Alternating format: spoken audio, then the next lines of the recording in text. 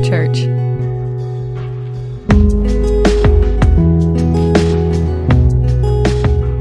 We thank Him for the privilege to be here, to worship Him and to look again into His Word.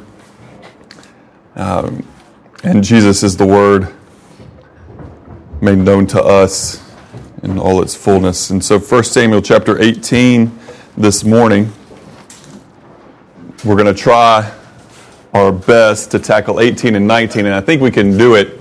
I'm going to go ahead and just say up front that there's some good stuff in here, and at the same time, it's one of those sections in the book where there's things that happen before it and things that happen, after it that we may find more exciting or appealing or, whatever. But again, we go straight through books, so we don't skip anything when we go through. We try to tackle all the things and all the points, even things that are difficult and hard for us to understand. There's some things that have already been difficult that are repeated here that I'm not going to go back into a ton of detail. I'll just give a couple of reminders this morning.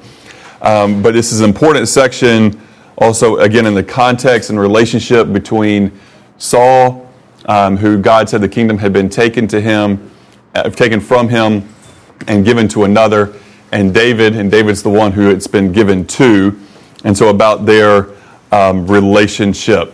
And so let's go to the Lord in prayer, and then we'll pick up in 1 Samuel chapter 18. So Heavenly Father, we thank you for your goodness to us, your love for us. We thank you for your word. Please teach us from it. Give us greater understanding and help us to walk according to your truth.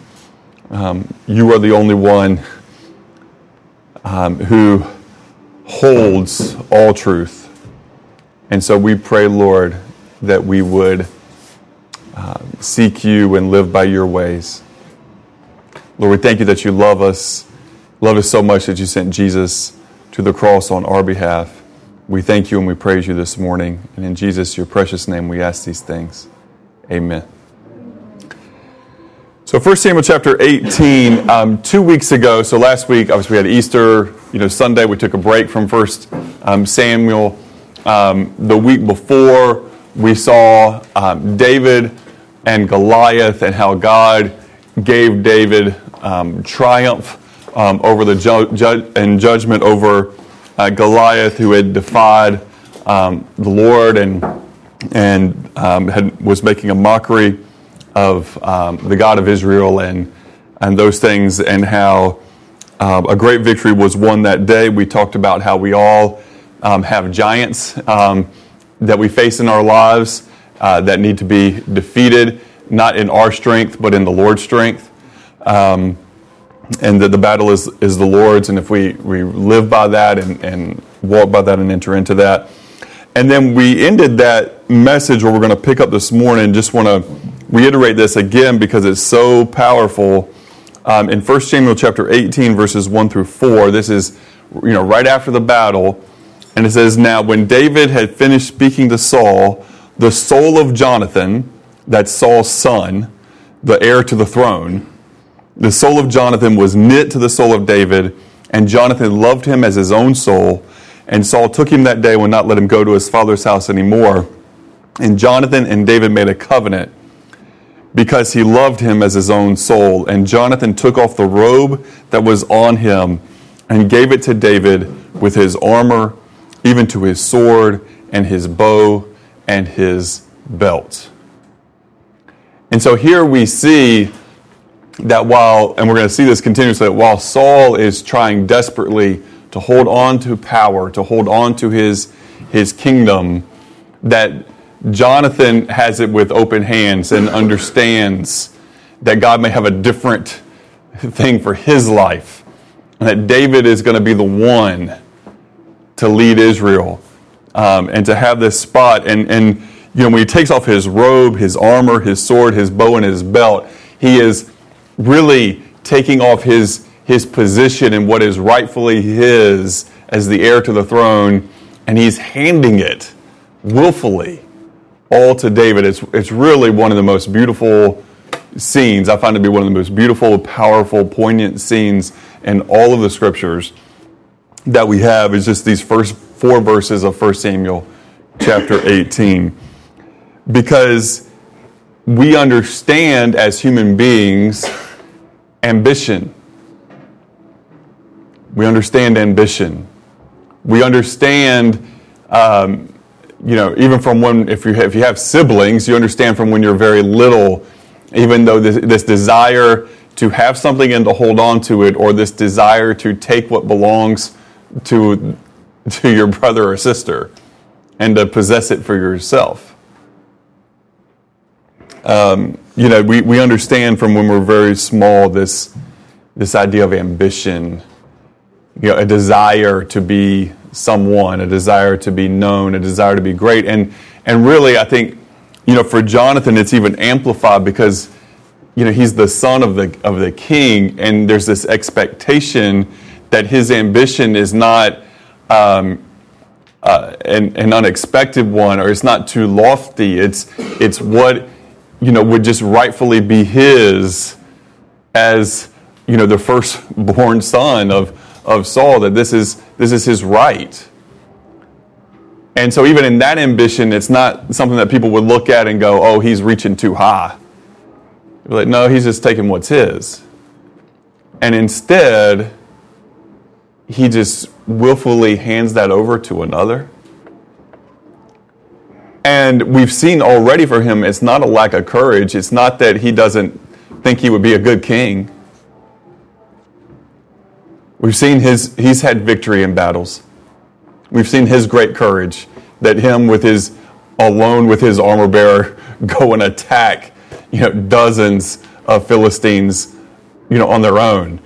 It's not that he doesn't think he could do a good job, or that he's not adequate to the task. He's not shrinking from responsibility. He just understands who he is and who David is, and who God decided to bless in that way. He has a life free from jealousy. And that's powerful. I just, want to stay there just for a minute, just to consider that our desire should be what God has desired for our lives. That's what our ambition should be. What does God want for your life? Well, that should be your ambition. And to be faithful into whatever thing he gives you, whether in the eyes of this world it's small or big or somewhere in between. And that doesn't, eliminate ambition from us, but it's a healthy ambition. Our ambition is to be on mission with Jesus. That's our greatest ambition. Our greatest ambition is to worship the Lord, to walk with him, and to be part of making disciples for his glory. That should be our ambition. But we have a tendency in life, we all have this tendency, I believe. We're all, prone to distraction. We're all prone to put other things as our ambitions higher than God's highest ambitions for us. And obviously, we're complicated people. We deal in many different areas of life. Family, work, what we enjoy doing with our free time, these various activities that we have. But the question that comes back to us time and time again is, what's our greatest ambition? And is that to worship the Lord, to walk with him, and to make disciples? Is that our greatest ambition, or is it something else?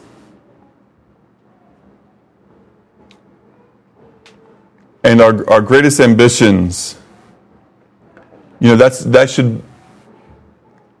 should be evident that the Lord, worshiping him, walking with him, making disciples, it should be evident that that's our greatest ambition. It should be evident to ourselves in our prayer life. It should be evident, to others in terms of how we live our lives. It shouldn't be one of those things where, At our funeral, somebody gets up and says, his highest ambition was to worship the Lord, to walk with Him, and to make disciples. And everybody else in the room went, never knew that. I never knew that about that person. Never knew that. It should be evident. What Jonathan wants here is evident. He wants what God wants, even at a great cost to himself. Verse 5, so David went out wherever Saul sent him and behaved wisely, and Saul set him over the men of war, and he was accepted in the sight of all the people and also in the sight of Saul's servants. Now it had happened as they were coming home, when David was returning from the slaughter of the Philistine, that the women had come out from all the cities of Israel, singing and dancing to meet King Saul, and tambourines with joy and with musical instruments. So the women sang as they danced and said, Saul has slain his thousands and David his 10,000s. Then Saul was very angry, and the saying displeased him. And he said, they have ascribed to David 10,000s, and to me they have ascribed only thousands. Now what more can he have but the kingdom? So Saul eyed David from that day forward. That celebration would cause David some trouble. But the people have recognized that the Lord has put his hand on David, and that causes a jealousy. Again, it's the opposite character between Saul and his jealousy and his ambitions, and his son Jonathan, who is free of jealousy and an ungodly ambition to desire to have something that God hadn't given to him. That's what an ungodly ambition is. We need to remember that. Do we have godly or ungodly ambitions? And what might be a godly ambition for one person can be an ungodly ambition for somebody else. You understand that? It's actually right that David would desire to be king, because Samuel came and anointed him and said, the Lord has given you this. So for him to have the ambition then, don't want to make that a bad word, for him to have the ambition then to be king is right. For Jonathan, if he had decided to hold on to it, would have been wrong, and it would have been at his loss. It would have been his loss. See, because Jonathan had something to lose that was much greater than a kingdom. His character.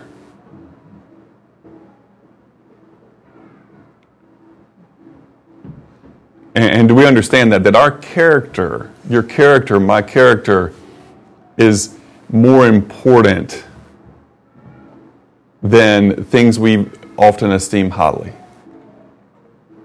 Our character there's a higher value there.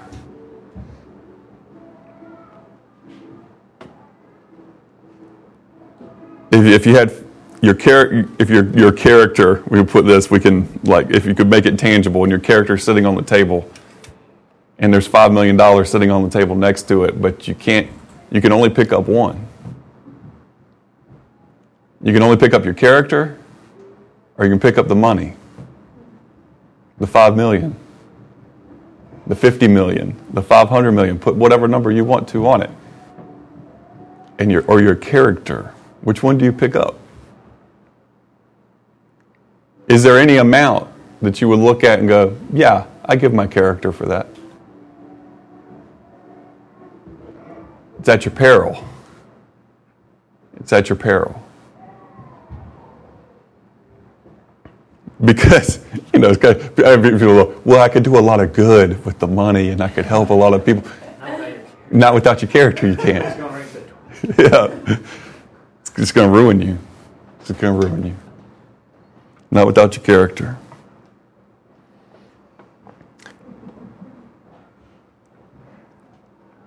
So we can't allow our personal ambitions to corrupt our character. Verse 10, and it happened on the next day that the distressing spirit from God came upon Saul. We've already seen this has happened before. And he prophesied inside the house, and so David played music with his hand as at other times. Normally that would calm Saul down, but there was a spear in Saul's hand, and Saul cast the spear, for he said, I will pin David to the wall. But David escaped his presence twice. Now, we looked at that before, and just again, not going to go into everything with that, but there's the question mark is, this distressing spirit from the Lord can be viewed in one of two ways. One, that the Lord, actively sends the distressing spirit. The other is that the Lord removes his hand of protection from Saul, and that the distressing spirit is allowed to do what the distressing spirit desires to do. And I think you can make, some case for either of those. We do know that just in general, if it's not for the restraining hand of God in the world, that we as human beings would have long since destroyed and annihilated ourselves, and there wouldn't be humans on this planet, period. Because man's ways are destructive.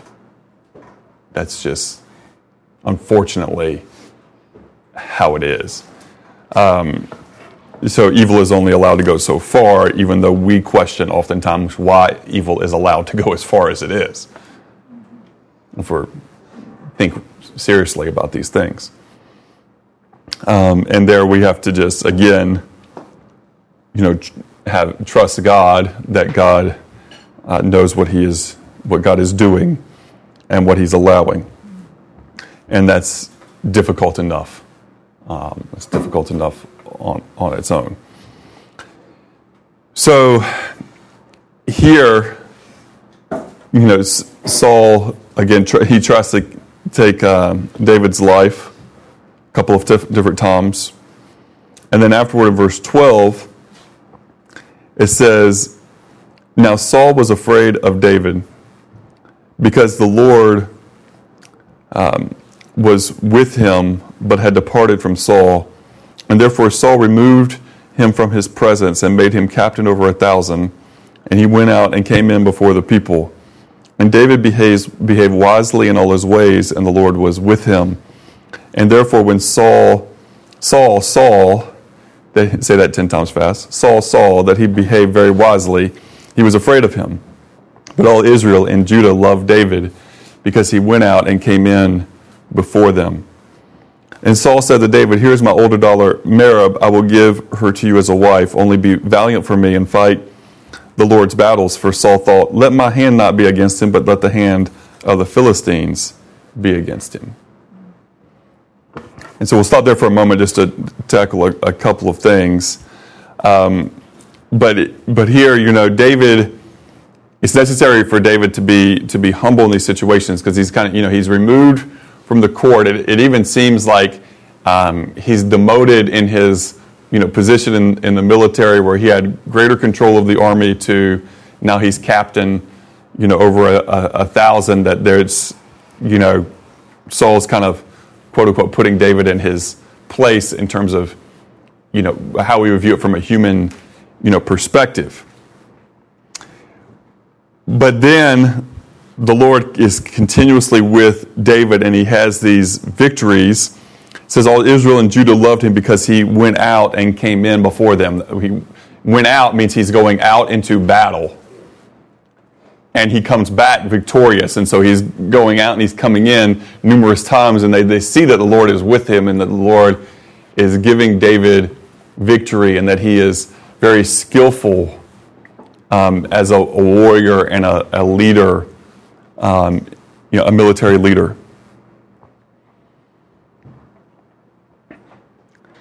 And so Saul comes to take a different approach.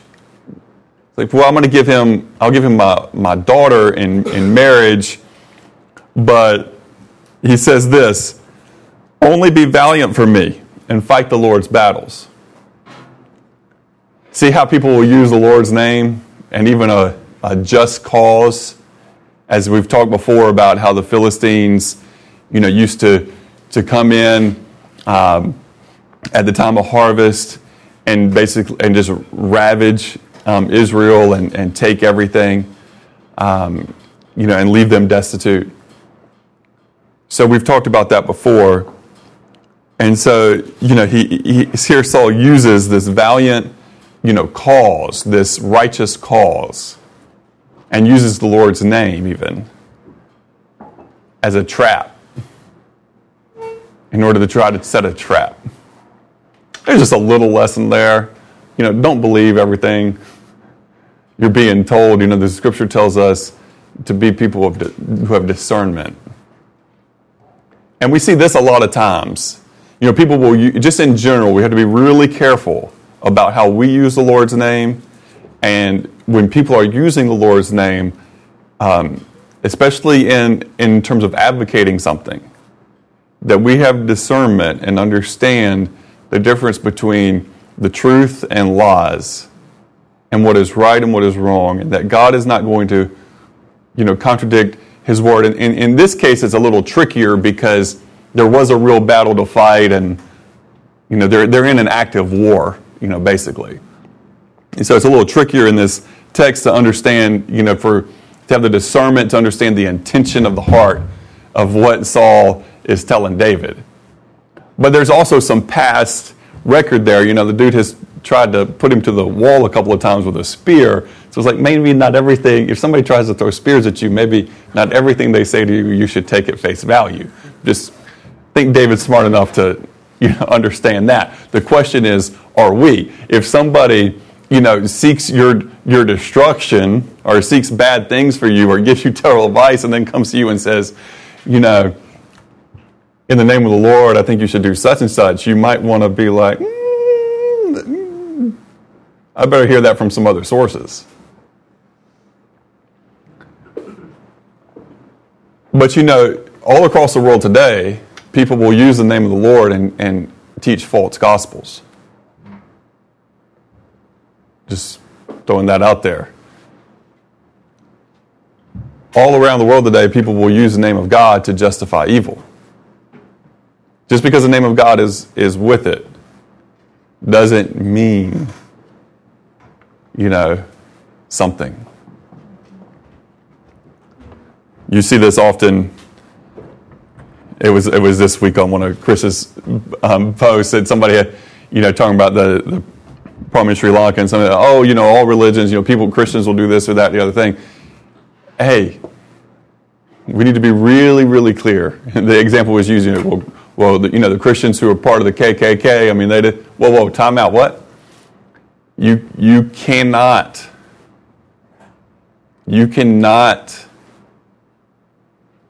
hate people like that and then say that you are a Christian, because to be a Christian, biblically speaking, means someone who is like, a little Christ, like Christ, in their life. A follower of Jesus. Well, a person who's part of KKK, sorry, no, not following Jesus. Not following Jesus. I use this one on his words. The mouse can convince himself that he's an elephant and tell the world that he's an elephant. Doesn't make him an elephant. It's still a mouse. Still a mouse. And we have to be evaluated. Jesus says, by their fruits you will know them. And this is where it gets disturbing. And this is where we have to be really careful. Because there's a lot of the world today that has become quote unquote Christian, but in a very secular way. And what do I mean by that? For generations, in European nations, and you're born and your name is put on the roll of the church.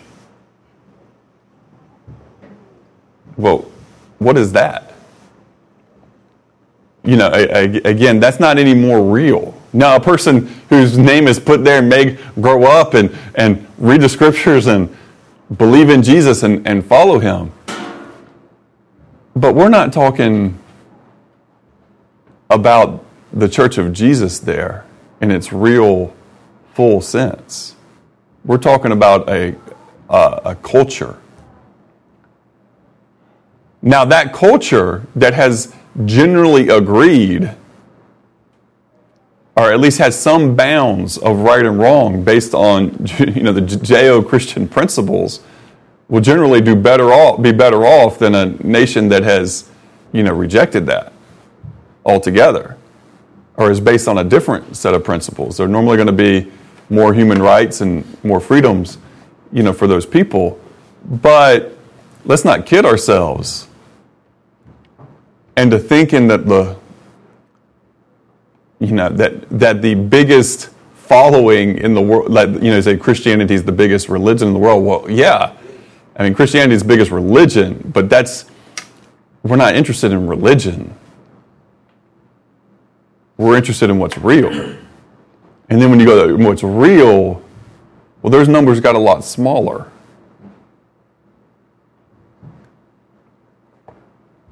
And some groups will be prideful, and they'll go so far and they'll be like, well, we're the only ones that have it right. Don't misunderstand what I'm saying. I'm not saying that. I'm saying, everybody who truly follows Jesus has it right. Believes he died on the cross for your sins, rose from the dead, and has submitted themselves, humbled themselves before him, submitted to him as Savior and King. And so there's people from a lot of different groups that are in quote-unquote cultural Christianity, that there's individuals that would still meet fit the bill, right? That would meet the standard that Jesus has given. But there's a whole lot of gospel. It's not a whole lot of gospel. The gospel needs to be preached to a whole lot of Christians because they haven't heard it nor understand it. People are like, whoa, what? I mean, that's a great place to begin evangelism, is with Christians in churches.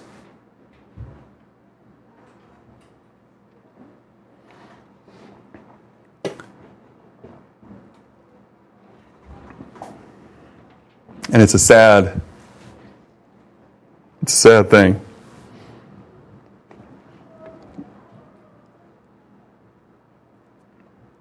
And we have to be very careful because there are so many ways to get this wrong. You can get this wrong through license. You can get this wrong through legalism. There are so many different ways to get it wrong. There is a narrow path.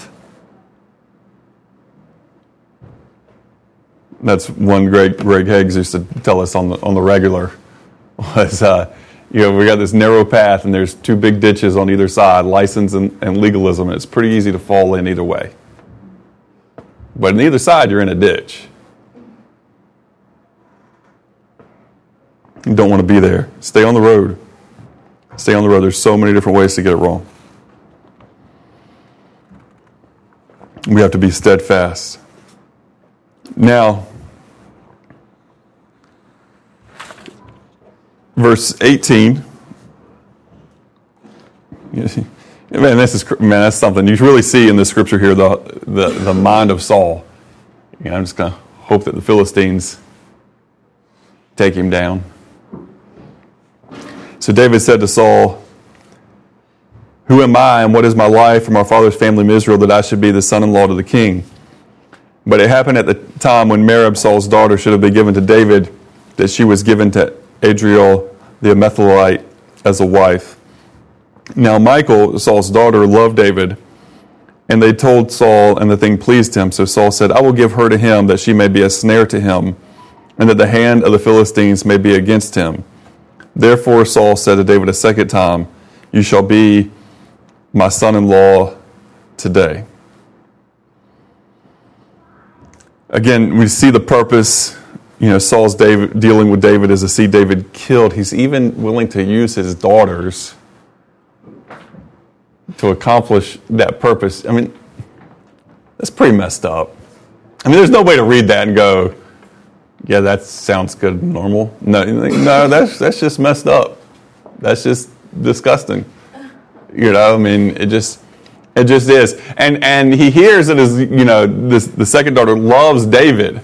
So he's kind of like, all the better. So this daughter that I have, I wanted to marry this guy, and I'm hoping that, he ends up getting killed.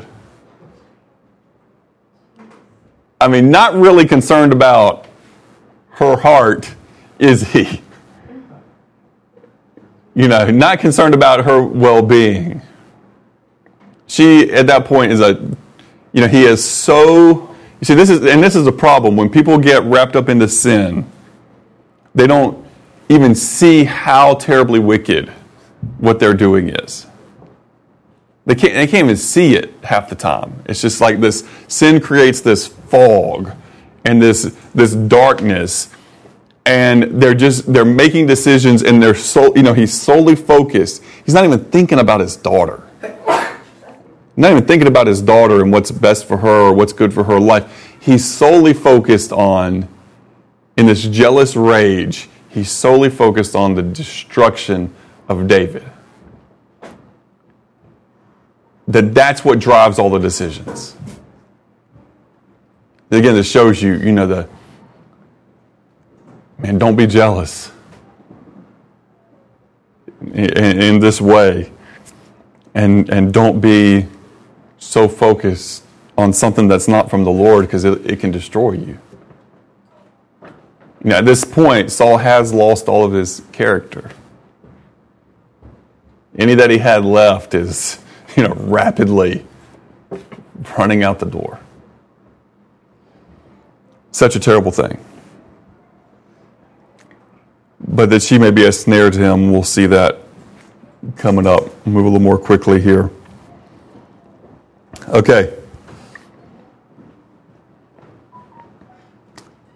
Verse 22, and Saul commanded his servants, communicate with David secretly and say, look, the king has delight in you, and all his servants love you. Now therefore become the king's son-in-law. So Saul's servants spoke these words in the hearing of David, and David said, does it seem to you a light thing to be a king's son-in-law, seeing I am a poor and lightly esteemed man? And the servants of Saul told him, saying, in this manner David spoke. Then Saul said, this you shall say to David, the king does not desire any bride price, but 100 foreskins of the Philistines to take vengeance on the king's enemies. But Saul thought to make David fall by the hand of the Philistines. So when his servants told David these words, it pleased David well to become the king's son-in-law. Now the days had not yet expired, and therefore David arose and went with his men, and they killed 200 men of the Philistines.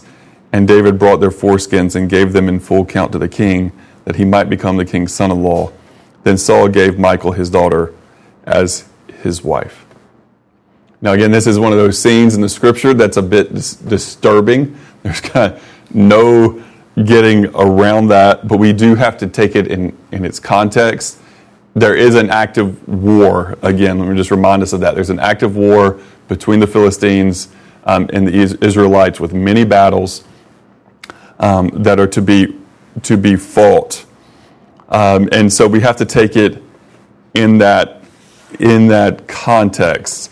It's not that we have to remember David did not go and just find, oh, well, these are a peaceful people, and I'm going to run in there and slaughter a bunch of men so that I can, fulfill this requirement.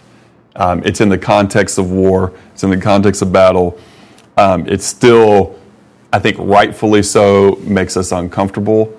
And particularly, I think the reason it makes us uncomfortable, there's so much of the Old Testament makes us uncomfortable because we're not in a theocracy. Okay, and it's a completely different economy, governmental economy that we're in, where, God is not instructing us today to go and do things like this, but God had his reasons for elevating Israel and for, blessing them, and for defending them against their enemies. When we read Jesus, who tells us, the reason we have a problem with this is because of the instructions that Jesus has given to us. Does that make sense? If you just have the Old Testament and that's all you had, then your prayers and your thoughts about conflict and war and all these things would be very different. than they are, in this economy where Jesus then fulfills the prophecies and he tells us to love our enemies. Okay. That's a context. Now, that being said, I want to be careful not to eliminate any possibility for just war today and for people to be able to defend themselves when they're being attacked and their families and everything that comes with that. We don't really have time to go into all of that currently, but we operate from a position of peace. Followers of Jesus are never, you can make an argument that we can defend you can make, I think, a reasonable argument that if people are coming into your community and trying to slaughter everybody, that you have a right to defend yourself and your family. Okay? Like, you can make a case for that. You cannot make a case for followers of Jesus in any context being aggressive in terms of, we just want that, and so we're going to go kill those people and take it. There's nothing there's nothing in the teachings of Jesus that are going to leave any sort of door cracked for that. It's just not there. It's just not there at all. And so, thank God for that. Praise God for that. But because of that, even when there are just wars, many of us can still get queasy. When Israel is defending itself against the Philistines, we can still get, I don't like this at all. And what happens here? I get you. I get that. But here we have it, and we have to again remember it in its context. Now, that doesn't mean that everything that's done here is right. See, sometimes the scriptures explicitly tell us this is what happened and it was wrong. Other times it's implied. Okay, why? Because you have the Torah, you have the Old Testament law, and a person who knew the first 5 books could read things in the history and go, well, that shouldn't have been done. Or sometimes there's not much commentary. There's not really a commentary here. Because what we don't see and what I would question, my questions would be, David, did you just want to do this or did you pray about it? Because in the big picture of the story, it doesn't seem that he should have married her. I'm just going to throw that out there. In the big picture of the story, it doesn't seem that he should have married her, and therefore, if he wasn't going to marry her, he doesn't need to go the extra step. I'm not saying he needed to kill other people in battle. Like, you can't get away from that. Like, to defend Israel from the attacks of the Philistines and to have victory over the Philistines, he needed to go kill Philistines. Like, I'm sorry, you can't eliminate it from the historical context, and that just is what it is. He had to go kill them. He doesn't have to go and take off 200 foreskins, and we don't have to think about that very much. He doesn't have to do that if he's not doing something to try to prove whatever to get this bride, right? So that's the part that you can question. I think you can rightly question that. Should he have married her? Should he have taken these foreskins in order to do that? I think you can make a case for that. The men were already dead. It's just, but, okay. It's just gross. All right, it's gross. We admit, we all get a little queasy. We talk about. Moving on. All right. So, but again, this is classic example of why in One Hope Church we go straight through, because we can't miss the part where David takes 200 foreskins off Philistines. You just got to do it. There it is. I'm uncomfortable, you're uncomfortable. All right, there we go. there we go. All right, now, verse 28. Moving forward here faster. Thus Saul saw and knew that the Lord was with David, and that Michal, Saul's daughter, loved him, and Saul was still more afraid of David.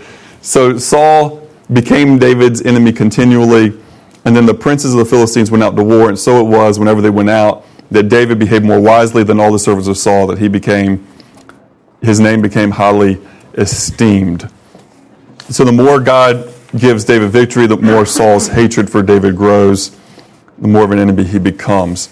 We're going to move even faster because I want to get through part of chapter 19 this morning, so we can I'm just going to be honest with you, get through this section of the story, and there's some great stuff in 20 that I really want to get to on Sunday, this next Sunday. So we're going to plow right through this. Now Saul told Jonathan his son and all his servants to put David to death. But Jonathan, Saul's son, greatly delighted in David. So Jonathan told David, saying, Saul, my father, is seeking to put you to death. Now therefore, please be on guard in the morning and stay in a secret place and hide yourself. I will go out and stand by my father in the field where you are, and I will speak with my father about you, and I'll find out anything I will tell you.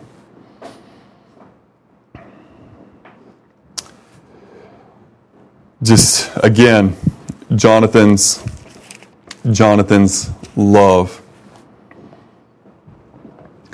And Jonathan spoke well of David to Saul his father and said to him, Let not the king sin against his servant David, because he has not sinned against you, and because his deeds have brought good to you.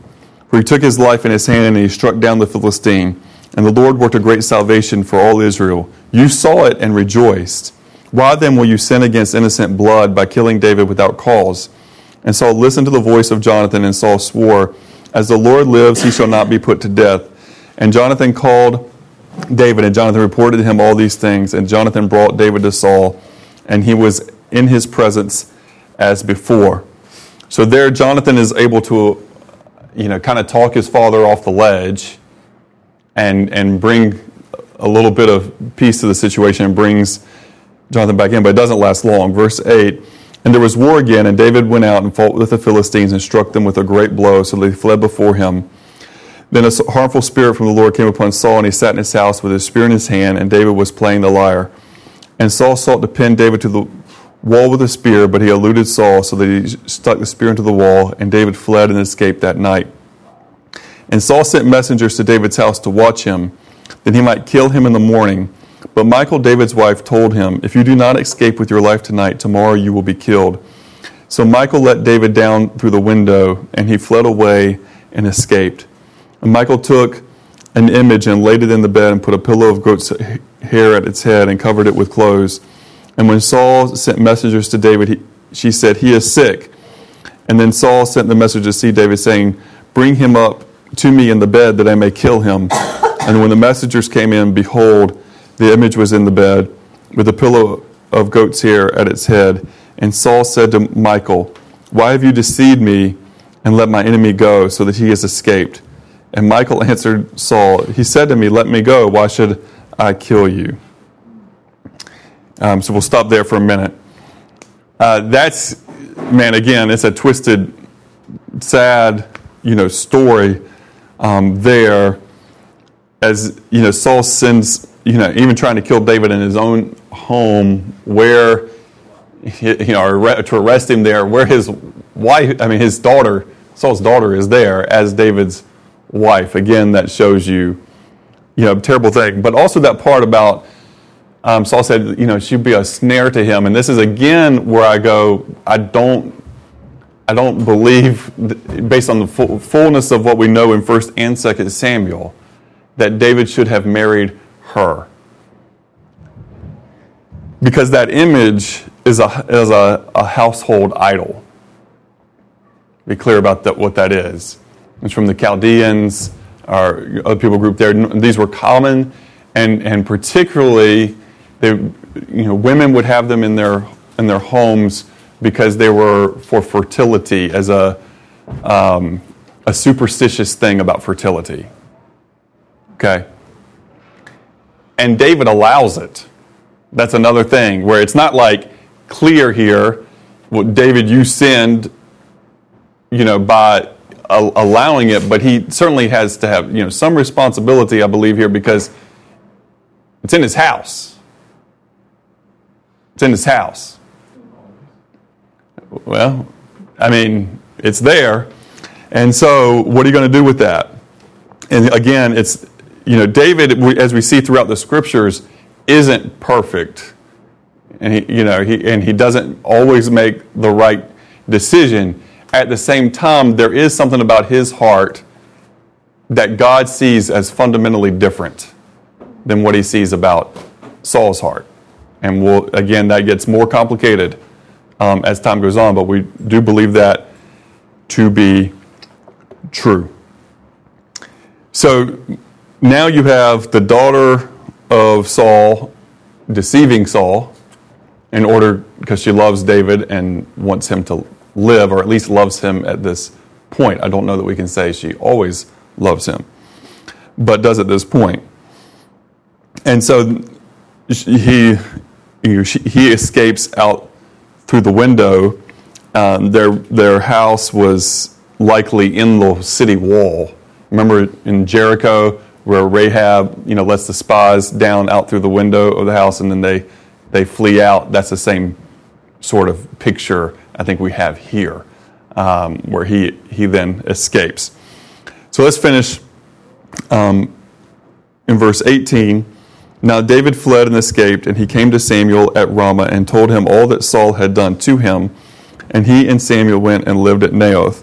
And it was told Saul, behold, David is at Naioth in Ramah. Then Saul sent messengers to take David, and when they saw the company of the prophets prophesying, and Samuel standing as head over them, the Spirit of God came upon the messengers of Saul, and they also prophesied.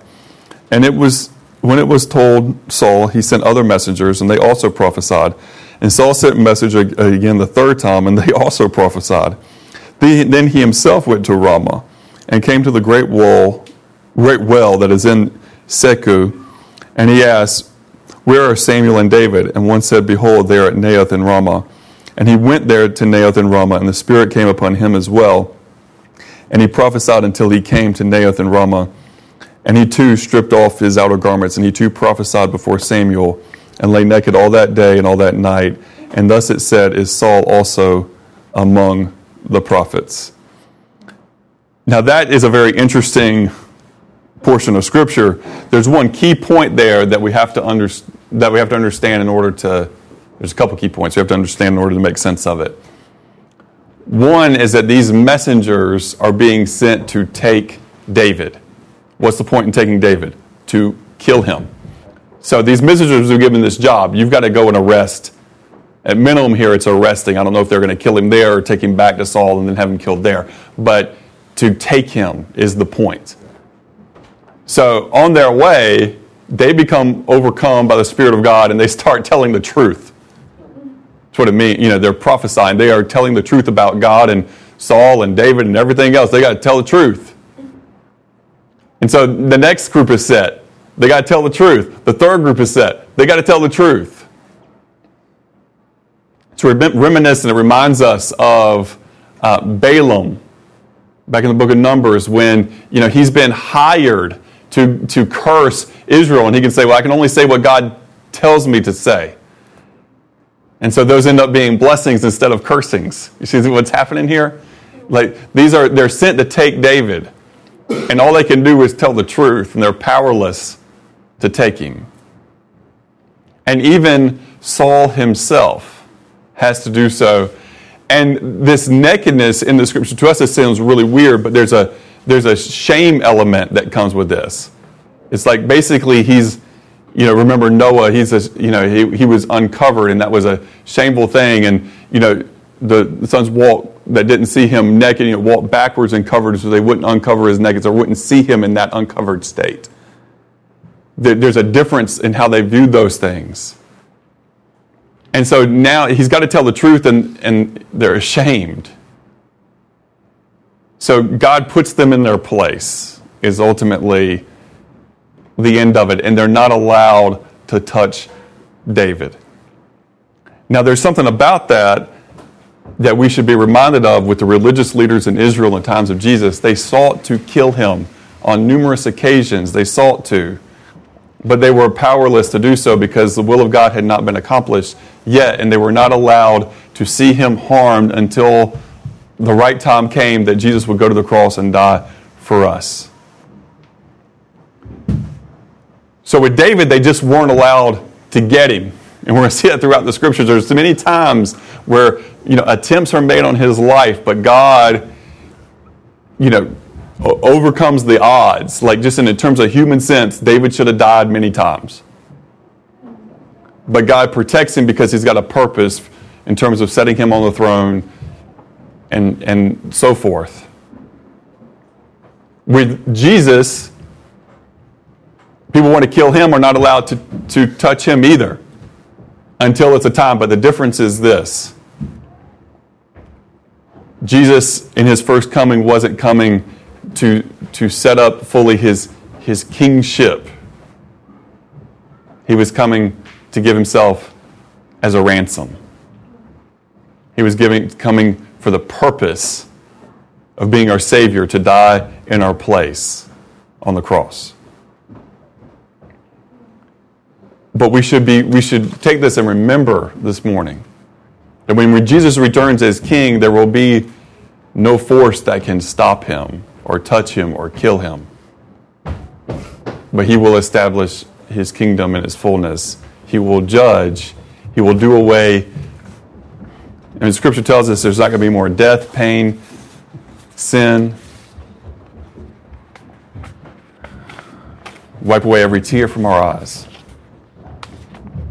And we're thankful for that because we recognize what we see in these chapters this morning. We see sin and the results of sin and the pains of sin and the pains of living in rebellion against God and the consequences that all flow from that, and that God has to intervene in order. If God doesn't intervene to protect the innocent, they will be slaughtered.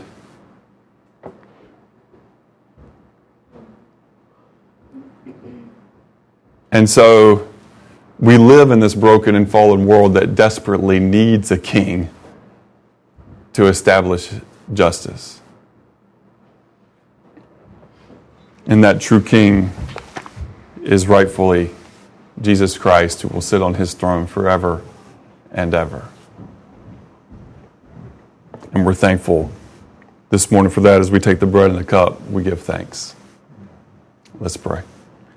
Heavenly Father, we thank you that you love us and that you're good to us.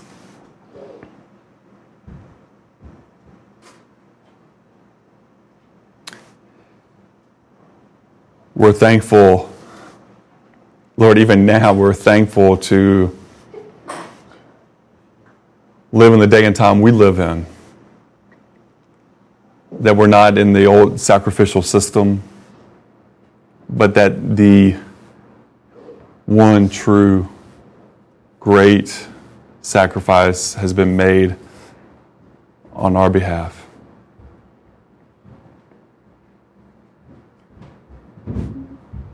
So, Lord, help us to pursue peace as we are able in our personal relationships.